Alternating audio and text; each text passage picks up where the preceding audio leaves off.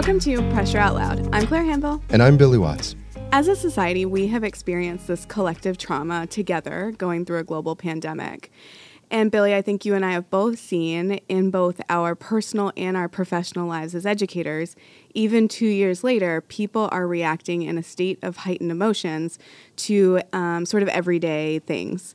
And that's coming out in different ways, and it's coming out as yelling, as crying. I mean, I have literally sat on the floor of my office. And so things that would have been private moments where we could process are really unintentionally becoming public. And I think as educators, we're used to chaos. Like we kind of almost thrive a little bit in chaos, but 2 years of constant stress, it's been too much. Those small stressors that we used to just shrug off, we internally have put them at this crisis point.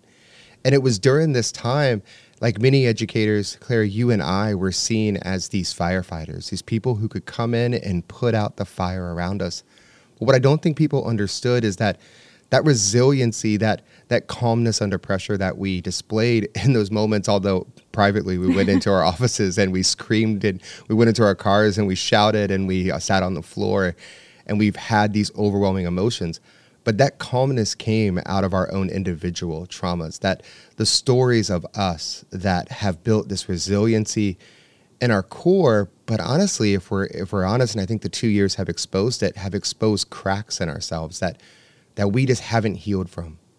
And none of us are going to be able to stop the small and large traumas that are happening every day, but we continue to work to build resiliency.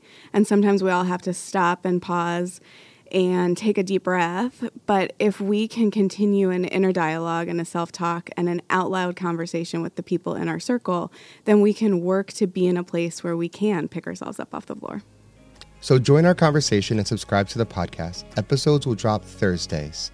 We're going to tell our stories of how we've built resiliency. We're going to be vulnerable about some of the cracks in our core. And we're going to bring on guests to tell their stories and provide tips of how we are handling these everyday stresses so that they don't reach these crisis points.